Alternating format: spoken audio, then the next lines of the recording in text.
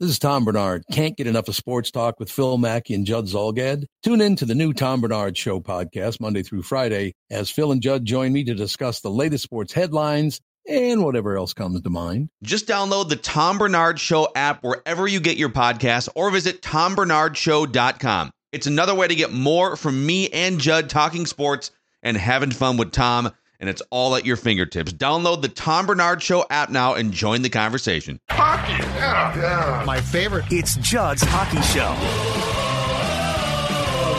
Played more like we play, right? And we talk to the guys about embracing the way that we played here tonight. That's how we have to play, a gritty, determined game, and against a real good offensive hockey club that put a lot of pressure on us, and we did a lot of good things in the areas that we haven't done good things as far as defending and managing the puck very well tonight. And, obviously Flower was good, but we did a lot of good things defensively as well. And with that, welcome into Judd's Hockey Show. Zolgad, my voice on the road to recovery. It's getting better. Declan Goff and the Vikings, the Wild finally have a regulation. My brain's going, but my voice is better. The Vikings are a topic that we will get to on Mackey and Judd. But the Wild finally have a regulation win, their first of the season. They beat Vancouver, in overtime. They lost to Boston the first game of a 5-game road trip in overtime. Flower was, I thought, remarkable last night. Mm-hmm. They beat Montreal, a Montreal team that has played pretty well so far. I don't think they're a very good team. But here's my first question to you. So the Wild wins 3-1, 2-1, but they also got a Joel Eriksson empty net goal. All right, the theme of, I think, the team last night, and I know you're going to be shocked by this, Bally Sports North telecast, was that, the Wild has now found their identity. They have now found, after, an early season struggle, the Wild has now found an identity for the season. How much are you buying that after one game? Not that I didn't like things I saw, and we'll get to those, but I'm just curious your thoughts on this whole thing of, okay, now it's just all fixed. Well, it's not finding a new identity. The way they won yesterday is how they should be winning games. Like that's the frustrating part. That's why it was so kind of staggering watching these first 5 games, because they weren't clearing shots, they weren't blocking shots, they made life difficult on their goaltender. Their goalie wasn't bailing them out in the first few games. 5-on-5, I still don't really like this team. It's still kind of underachieving massively. So finding their identity, I don't know if they found a new one, but the way they played against Montreal, that's how they should be playing. That's the expectation of how they should be playing. Is it all fixed when you beat a Montreal team, to your point, that maybe is off to a better start than anticipated, but certainly it doesn't scare me, and a place where you probably should find a win regardless? Yes. I thought yesterday's win was a step in the right direction for sure, but think about it. I mean, Brandon Duhaime had to take the game over for you. Joel Eriksson scored the overtime, or the empty netter. Fleury was phenomenal. The first goal I didn't love. I know it was kind of fluky because it went off Middleton's sticks, but he's got to have that saved. But it's one goal, though. You're right. I thought in general it was a step in the right direction, but not everything's fixed. Like Brandon Duhaime was your most noticeable player on the ice last night, and good for Duhaime having a homecoming and getting a couple goals. That's great for him. But still, I have major questions and major kind of concerns about how this team's playing 5-on-5, and just in general them being crippled to the special teams. Step in the right direction, but not everything is fixed by any stretch of the means. No. The one thing that I didn't think got mentioned on the telecast that I would have liked to have seen talked about a little bit was I was not impressed with the third period. I thought the third period Montreal for a large part of that period took the play to them. That's not acceptable. This is I think the juggled lines helped a lot. Like they clearly hit on some chemistry things. For whatever reason, Duhaime with Ek works. It's my opinion that what we've seen, small sample size, Jost with Ek isn't great. I thought that they hit on the right line combinations last night, but I want to start in goal, Dex, because Fleury was, in my opinion, last night going home to play in Montreal, stopping 26-27. And you're right, the one goal was a bad goal, but that being said, it's one goal. The last 2 games, he has been phenomenal. The overtime loss in Boston on Saturday, He stopped 39 of 43 shots and saved them big time. Last night, same thing. Third period, same thing. Like, again, I didn't think that they played a very complete game. And if you're playing a really good team, you probably lose. But Fleury was outstanding. I think the bounce back of the Flower from just an atrocious start. Now it was 4 periods, but it was atrocious. The bounce back of the Flower from those 2 starts to the last 2 games, especially, I think is great news because he has looked. He has been in both games, in my opinion, their top star. He has made some phenomenal saves. Yeah, he really is looking like he's kind of hopefully tracking back in the right direction. Guerin, I know, talked about how he didn't really have a more formal training camp. He kind of took a little bit to get ready, and in general, he's someone that likes to get a lot of work in. And I feel like, the first 2 games was how atrocious he looked. And getting his his stats will have to take a while to rebound just because of how poor that start was in the first 2 games. I thought the last few, he's looked a lot better, a lot more like the goalie that he was 2 years ago in Vegas that won a Vezina, a goalie that you can rely on for the most part, to be honest. The weird part is those first 5 games, I think we probably mostly would have said the goaltending has been the biggest issue. Maybe the most 3 or 4 games, the goaltending was the bigger issue. I still believe the team's play on 5-on-5 is a way bigger issue. I believe only now they went into that game with only 8 5-on-5 goals so far this season. And you cannot be crippled to a power play. It's great the Wild are finding success in the power play. That's awesome. Finally, you're finding success on the man advantage. But when you're crippled to it, it almost becomes, I'm going to use a kind of an obnoxious comparison here, it's like a drug. You are relying on something that only happens in a small period amount of time and that isn't consistent enough for you to win games if you're only scoring on the power play.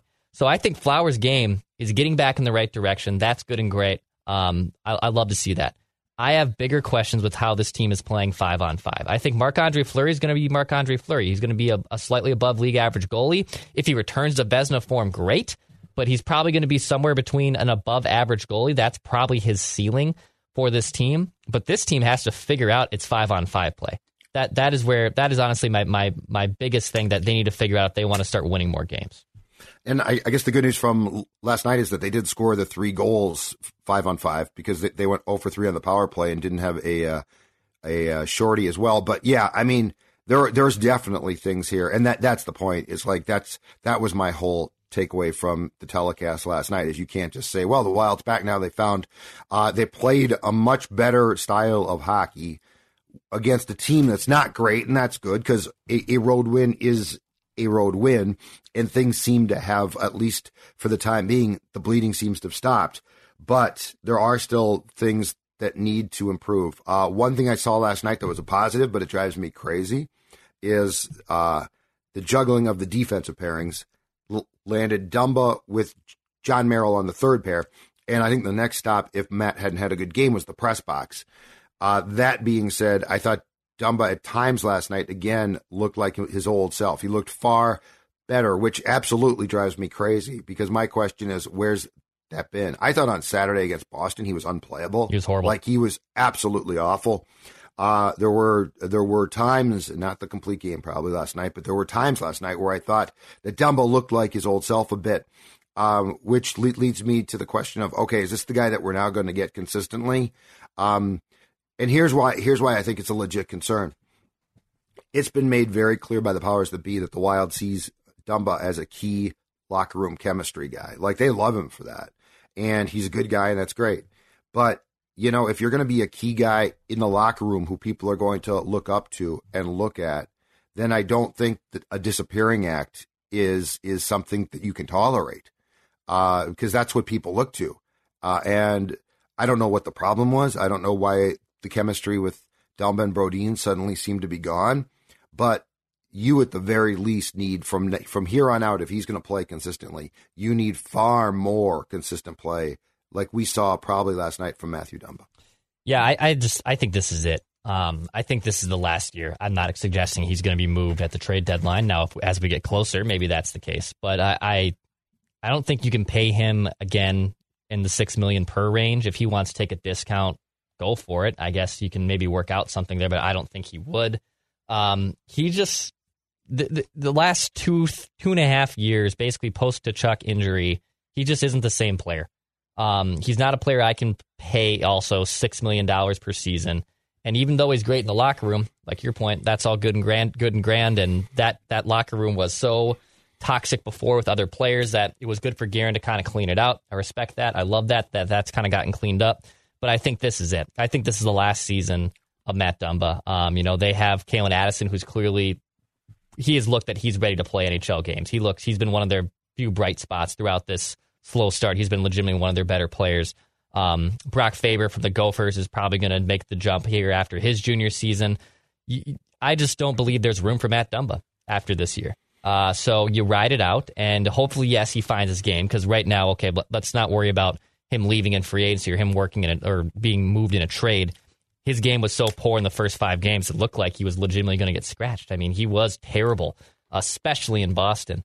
And maybe him moving that third pairing takes some pressure off him. He's able to play more of his game. He's not pressing too much.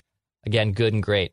But I just think that we're probably seeing the writing on the wall if this is Dumba's final season in Minnesota. Yeah, and that's fine. I just want to see him be playable. I mean, last night, okay, 4 block shots, 4 hits. That's fine. That's what you want. A guy who looks completely clueless, who can't hold the puck in. Like, that was just weird. And so, yeah, you know what? I agree. I think he's probably gone. But as long as he's going to be here, he needs to be a guy that whichever pairing he's put on at this point in his career, which is well into his career, he can be relied upon to play. The juggled lines, all right? I'm going to give you my first thought. I think it's only a matter of time before we at least start to see Marco Rossi worked in with Zuccarello and Kaprizov. First of all, I'd like to endorse and say God bless Frederick Gaudreau and Ryan Hartman. They work hard. They're character guys. Every team needs those guys, right? So this is not an indictment on they shouldn't be on the team. They should be on the team. But Gaudreau was moved to in between Kaprizov and Zuccarello last night. Hartman's been moved to the Eriksson-Ek line on the right wing, which, again, I am fine with. I think he fits there. But I think what we're seeing is when you see Rossi in the flashes, right? Like you see the flashes. There is no question in my mind that even if it becomes a McDavid Draisaitl only occasional thing, the potential lethalness of Rossi offensively playing with Zuccarello and Kaprizov is going to be far too enticing to continue to say we're basically going to have a mucker in between 2 and 1 incredibly elite player. They have tried literally anyone and everyone on that top line so far. So yes. Gaudreau is a nice, reliable, defensive bottom 6 guy. I don't expect him to be playing top line minutes. He was fine. He suppressed chances yesterday. He had a really good game analytically. He did. But yes, he did. At this point, if you're going to try anyone and everyone, you tried Tyson Jost up there, who had a better game yesterday too. But still, you're going to try anyone and everyone on that top line. Put Marco Rossi up there. You may as well. If we're going to try Gaudreau, we're going to try Tyson Jost. We've tried Ryan Hartman. The chemistry isn't there. You may as well put Marco Rossi, who I thought last night also had a really, really strong game. You may as well put him with the 2 best playmakers on this team, who are obviously Kirill Kaprizov and Matt Zuccarello. So, because they won, Judd, classic hockey stuff, I don't think there's going to be that many changes going in to this next game on Thursday. But yep. I'm with you. I think at this point, if you're going to try him, and he's now finally out of that doghouse, which was just weird to begin the season in general. Yeah, I don't even know it was one. I think it was just some weird. I don't know why you'd scratch him for that game, and why are you playing him on the 4th line? Yeah, I'm with you. So I think it's time. I think it's time. Put him on the top line. You may as well. And my point is this: you don't even have to do it every single shift, but there are extended periods of time where in Edmonton, McDavid and Draisaitl won't play together, and then at times they will. I think just to give you a potential boost and try it, see if it works. It appears to me Kaprizov, who's never really, in my opinion, truly bad. Like he has the last 2 games, he scuffled in Boston a bit, and he sort of scuffled last night. There were some opportunities that he ordinarily buries that he didn't. But, I just, in some ways, I think it's fair to say this. Ryan Hartman, 2021-22, was Case Keenum, 2017. He had just a magical sort of year for him. He's just not that player. And so right now, I think the problem is that Zuccarello and Kaprizov can certainly set each other up, but they don't have right now anyone that can make plays. And Goudreau is he is a classic ham and egger guy. He is. Like that goal he set up last night was a really nice, he intercepted the pass at center and made a nice play. But Marco Rossi has some flash to his game. And I think when you're talking about, pairing him potentially with Kaprizov and Zuccarello, you're talking about three potentially really elite, talented guys offensively who I think could give you a spark. And that is missing right now. And I don't think there's anyone else, including Eriksson Ek, on this roster who you can plug in to the center spot there and have potential success like you might be able to with Rossi. You kind of knew that there was probably some more regression happening in Hartman's game. Foligno, we've been waiting for it for years. Now you're finally seeing it. Just a guy who had an absurd shooting percentage who probably should be focused on getting more to the net and doing more of the gritty things that Foligno is used to doing. But I in terms of Rossi, he's easily the most talented center that they have on this team that should be playing with both those guys in Kirill and Matt Zuccarello. That chemistry between the two wingers is absurd. It's not to say that the position in the center of them doesn't matter, because it does matter. 100% matters. But you can get even more out of it if you put someone like Marco Rossi, who could be like legitimately a lethal top line. I know points wise, Ryan Hartman had a great year last year, right? Yeah, he had a 30-goal season. He was a bargain for what he was making. Kind of looked like, this was a guy who was that first round pick 5 years ago and now is actually blossoming. I think he's probably somewhere in the middle. He's probably more of the grinder that he was when he first got here with Minnesota. And the ceiling of what you saw last year is not who he's going to be. I don't see him being a regular 60-point dude. He's more like a 45, 50-point guy who maybe gets to 20 goals. Maybe he gets to 20 goals, but he's more of someone who can work his arse off and is a nice guy in the room. And he probably is better served being outside of your top line. And just because he had a good year last year doesn't mean you give him the benefit of the doubt that, this is a new exception. No, you have to kind of weigh things out. Yeah, they're not. They pulled the plug on it. Yes, which they should have. He was awful. The first two games, he was unplayable himself. All right, I think it's time to sing the praises of one player in particular, and you probably know who I'm going to discuss, but he had 8 shots on goal last night. Matthew Boldy's off to an incredible start, in my opinion. Yeah. Matthew Boldy is turning into everything that how many wingers have we envisioned this for? Coyle and Greenway, and Matthew Boldy is those guys. Matthew Boldy is finally, this guy, Kaprizov's a superstar, so I don't want to call Boldy a superstar, but he is a star player. And so far, in the midst of what has not been a great start, this guy, to me, absolutely has been fantastic. And I say that after he was very good once he got called up, obviously, last season. Yeah, he legit, you could make a case he's the MVP of the Wild so far. You can make a serious case he's the MVP. And I'm not saying that he's the best player on the Wild. Kirill Kaprizov is far and away still the best player on this team.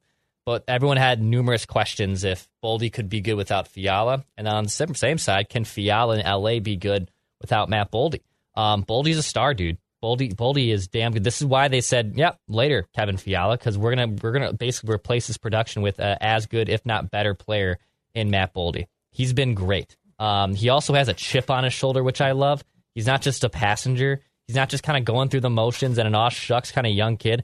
There's a demeanor about that guy that is mean and nasty, and also someone who wants to be great and wants his team to be successful. There is no individual with him, which sometimes even I kind of shrug at, 'cause it's just like, we always do the classic hockey cliche of, we just got to sell shots and, it's about the team game. I like sometimes a guy that has a little bit more of an individual spark, because you don't just see it in hockey as much as you do in other sports. But the opening night comments when he said, I had 2 goals tonight, but I would trade him back, you could tell he was pissed. And just with his a lot of those interviews, let's be honest, on BSN are mostly fluff interviews, and they're easy questions, and they should be honestly easy questions when you're doing those ice side in-person interviews.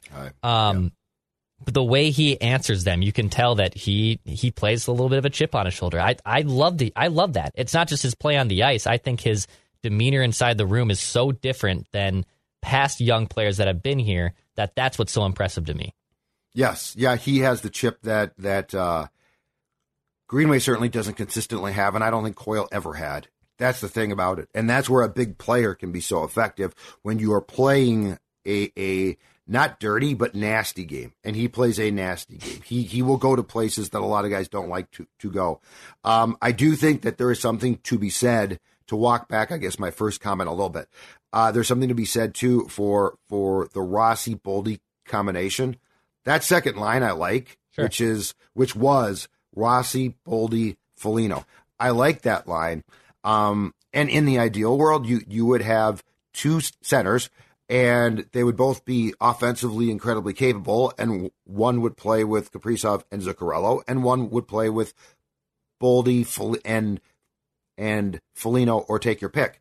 But yeah, I think so. The other thing too is, I do think from what we've seen now, the games with Rossi now can end too. Like, you're not going to play tonight, kid, or you're going to be on the fourth line tonight. I didn't get that from the jump, just because you don't have players who are good enough to be like, Marco, you can learn from this. You just don't have those guys, unfortunately. And so unless you think he just doesn't care, which I don't think is the case. The other thing is the play last night, and I will say this, Dex, when this guy's gotten a chance, I think he's impressed. He is, again, to use the term probably, a ham and egger type of player. But Duhaime, whenever Duhaime gets a chance, I feel like he has a skill set that fits in really well. And to have him on that third line with Eriksson, Ek, and Hartman seems to work out well. I think Duhaime, among all those fourth line guys that get run through, has emerged as a guy who is probably not a fourth line guy. Yeah, I really like his game. He's a solid fourth line, bottom six dude. And I know yesterday he took things over, and I didn't mean my comments on the jab off the top as a jab to him. It's more of, can the rest of this team start scoring more 5-on-5 goals? Good for him to have a really solid start and a really, big win in Montreal in front of his home crowd. But yes, he has emerged as a really nice fourth line, bottom six kind of dude. He's not just a placeholder. He's not just a guy you can plug in there because you have X amount of players on a roster and someone has to play fourth line minutes. He's kind of emerged as a really solid ham and eggs. We should probably print those shirts. Ham and egger. Ham and egger. That's I love an old cliche for hockey. I've never heard that one, and I absolutely love it. But yes, I think he Guys has go in the corners. He's moved into a really, really solid position. But I think he's a third. I think he is a third line guy. Like I don't think I think that you know what, he works his ass off. But the more I watch him, and I might be wrong, Tyson Joe strikes me as a fourth line guy. Sam Steele, I said that from the start. I said, why is Sam Steele playing above Rossi? I know he's got more time, but I don't care. But I thought that Steele, Jost, DeWar line last night, fourth line, was solid, and that's absolutely fine. I think Duhaime has emerged as a top 9 guy. Not a first liner, probably not a second liner, but I think with that, the Eriksson Ek line, which is just going to be a work ethic line. But what's weird about that line is it often has some skill. So it's not like devoid of skill. So it's not a fourth line, because it's not just grind. They actually score goals. In fact, if I'm not mistaken, they were responsible for all 3 goals last night. So they're a line that will grind, but also has high-end enough skill to score. I think Duhaime actually fits there more so than most guys. Now, when Greenway comes back, does he go back with Ek? And if they keep this together, Hartman, I don't know. But that performance last night and Duhaime's ability to get around the net is something I really like. And it seems obvious, but we've seen a lot of guys that don't do that. It's a certain skill. It's probably hockey smarts and savvy as well. But I do like the fact that Dean, and I wonder if he got some prodding on this, Dex. I do like the fact that they juggled the lines last night. I appreciated the fact that as things were going well last season, Dean left the lines largely together. But then when we got to the playoffs and things stagnated and he couldn't or didn't adjust, I said, what are you doing? Like, you've got to adjust something. I mean, meanwhile, Craig Berube, the St. Louis coach, is like adjusting everything. I think the fact that they juggled the lines last night was smart. I think it's not going to work in perpetuity, but it gave them at least a short-term spark.